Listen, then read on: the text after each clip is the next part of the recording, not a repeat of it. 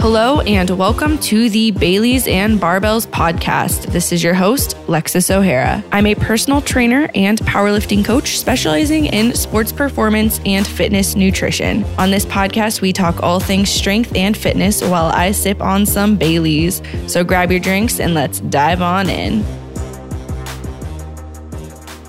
All right, my friends, I can't believe we are doing this. I've been wanting to start a podcast for years now. I actually got this podcast name because, one, if you know me, I'm addicted to Baileys, but also two, there's this podcast called Scotch and Strength, and I can't start off this podcast without giving them the credit for the inspiration that they gave me for this podcast.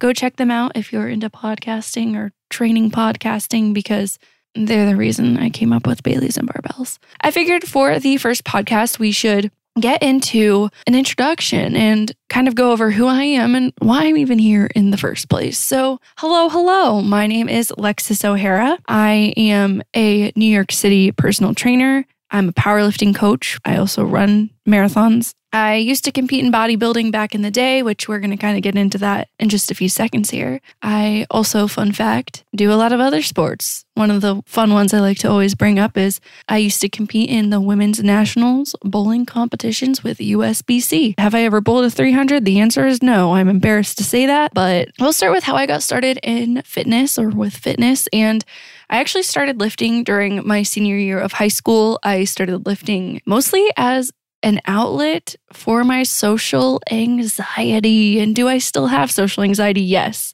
That is why it's taken me 20 million years to actually start a podcast, because believe it or not, unlike what other people say when they film YouTube videos and podcasts, their social anxiety goes away. Mine does not. But I started out in the gym just like anybody else. I was just this weak little thin girl, which no shame to anyone who's thin or weak, because we've all been there. And love yourself as you are. So I'm not shaming you. I'm just making fun of myself. I didn't know the difference between my freaking chest and my shoulders. And I feel like you can't get any lower than that. So if you're doing better than that, then you're doing better than I started out in fitness. But I really got involved in the weight room thinking I was the shit because it was really empowering. And I quickly became addicted, even though I didn't know what I was doing.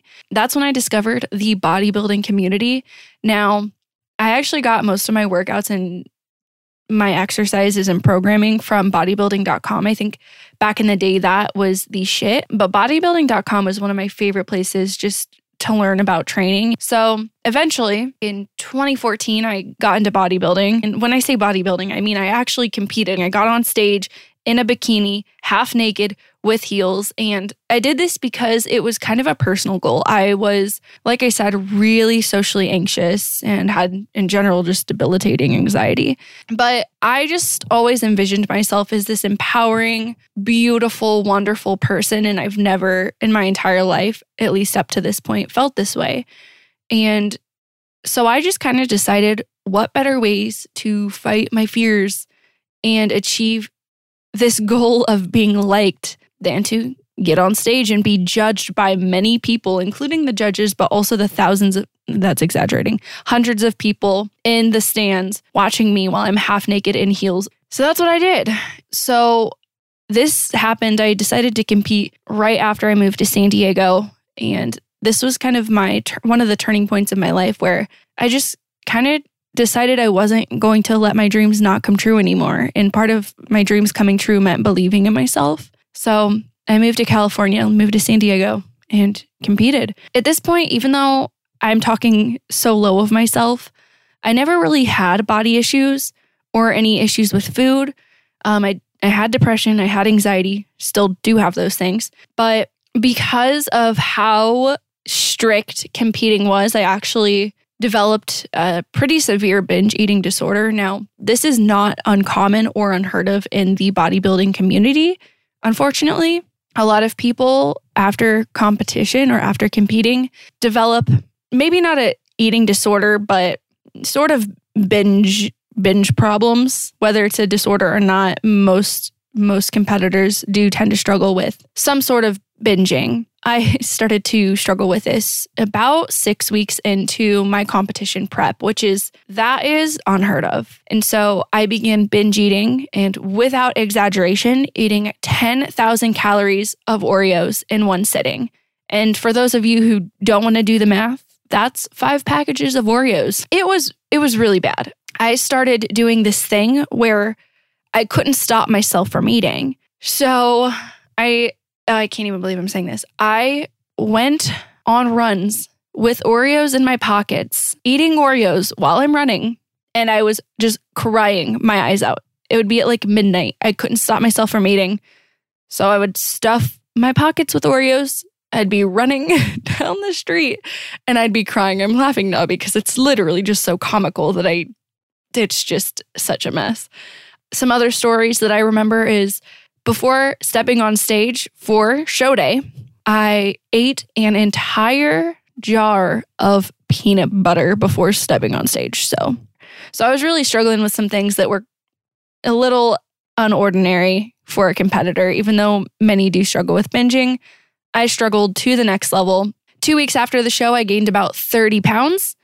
The weight gain was pretty dang rapid. I think it might have even been a little more than 30 pounds. I went from 135 to 170 pounds, which is the most I've ever weighed in my entire life. Like I said, I never worried about weight, but the most I had ever weighed before my competition was 145 pounds. My body, my mind, just everything just kind of felt like it went to shit. It was such a mess, and it took me about 3 years to fully recover from that, because when you start to develop this eating disorder, it's not like it just goes away after you take those triggers out. It's something that is now a constant thing I have to struggle with. And even to this day, even though I don't deal with it, or I don't currently have binge eating disorder, it's something I have to be extremely mindful of.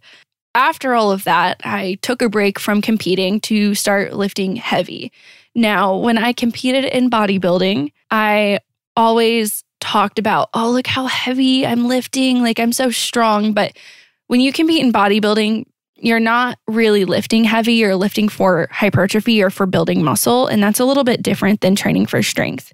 And this is when I started to really get into powerlifting, because what happens here is you focus less on appearance and physique when you're powerlifting versus when you're in bodybuilding. It's all about appearance and physique.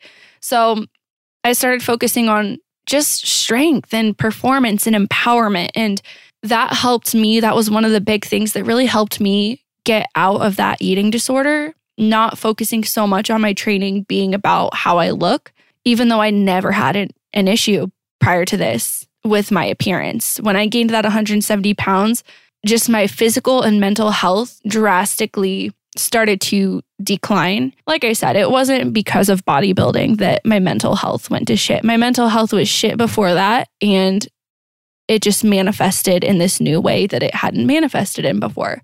Bodybuilding is a wonderful sport, but it's something that you really have to be mentally prepared for, and just really make sure your mind and mental health are okay before you do something crazy like that, because it is an extreme sport. So is powerlifting, but bodybuilding is more of a mental sport for me than powerlifting. So this is something I haven't shared with anyone, but I actually placed dead last in my first bodybuilding show. As you can imagine, I ate a jar of peanut butter. I was binging 10,000 calories a day for the last 6 weeks of my competition. So as you can imagine, I didn't place very well. But what I like to say is, first you lose and then you win. So eventually I decided to compete in powerlifting, and I took myself through my own competition because I really, really got invested in the science behind strength and behind maximal strength. So I was doing a lot of research on this as well as nutrition, but I wanted to take myself through my first